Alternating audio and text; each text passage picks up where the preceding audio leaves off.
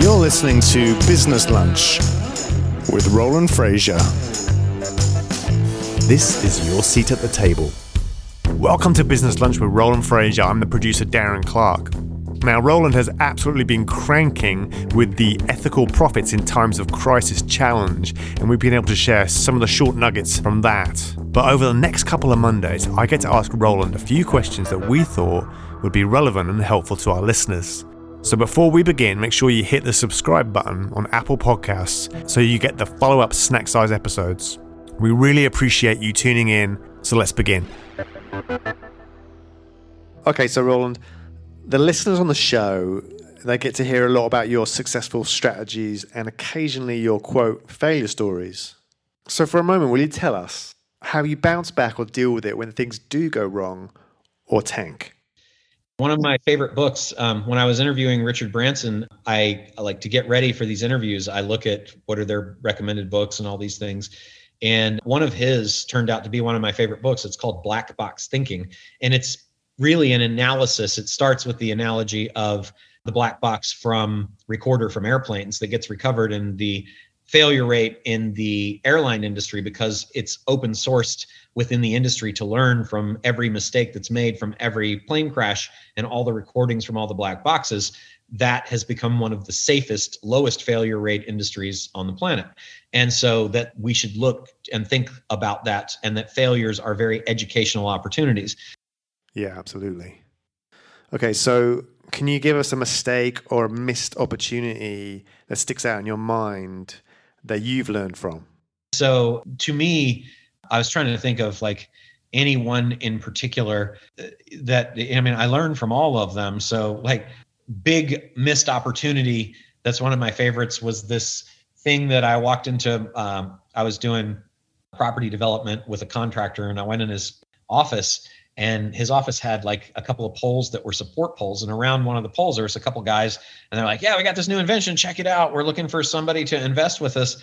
And I was like, okay, what is it? And he's like, well, I'm a surfer. So I tied the surf cord to this thing, and I drilled a hole in a softball and put a horse bit between it, and then tied the surf leash to that and put Velcro on the end. And if you wrap it around a pole, the surf stuff makes it unwind and you can hit it, and you can just keep hitting it for practice. And I'm calling it the hit away. And I was like, that is awesome. I am never putting any money into that for sure. And then he went on and sold millions and millions and tens of millions of dollars in it, with trucks leaving this thing it was really funny. One of the biggest dumb things that I passed on. But what it just told me is constantly every failure tells me, be more humble, think bigger, look at all of the different options, minimize downside risk. That's something you get.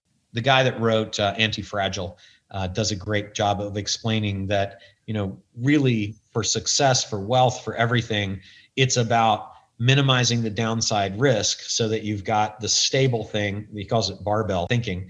And on the other side, the barbell, as long as the upside is giant and the downside is minimal, then why not, right? So right now, to use something that's crazy that my son and I were just talking about, is the price of GameStop stock, right? So if you go into GameStop stock and you hear at the beginning of that oh, this guy said it, and he's a good predictor of things, and you're like, you see this moving to throw $1,000 into it if $1,000 can be lost with no loss to you, or $100. Why not? Because you're not going to miss it. It just means you're not going to do some other thing that doesn't matter to you anyway with that $100. And the upside is huge. One of his buddies just made 70 grand off of something like $100, right? So, he's gonna pay off all his school loans and all this stuff. Well, that's cool. That makes sense, because you're not going to miss that 100 grand. You're not going to be significantly disadvantaged if it doesn't work out. And if it does work out, yay, you got this huge potential win. But if instead you're doing what my dad did my dad bet the farm. He made his money by betting the farm, and he kept betting the farm until he lost it, right?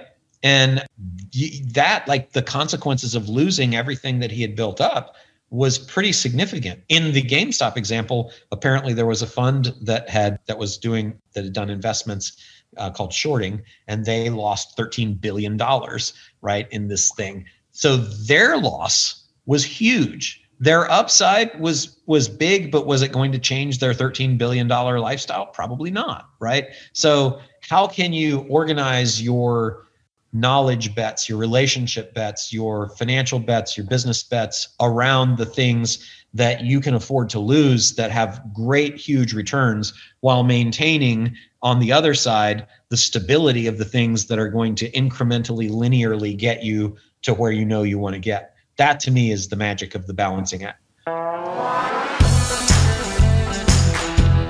You've been listening to Business Lunch with Roland Frasier.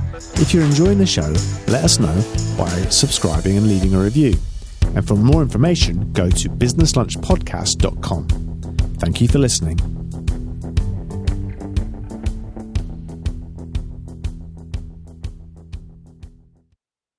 What if 3 days could change the course of your business in 2023? Get Scalable Live is where you'll gain great clarity on the next steps that will help you create the business, life, and wealth you deserve. Connect with business owners and entrepreneurs just like you, hungry for advice, proven strategies, and necessary connections to grow a business. Literally million-dollar conversations are happening in the hallways, in the bathrooms, across tables. Get Scalable Live at Fairmont Austin, November 2nd through 4th. Tickets are on sale now at GetScalableLive.com.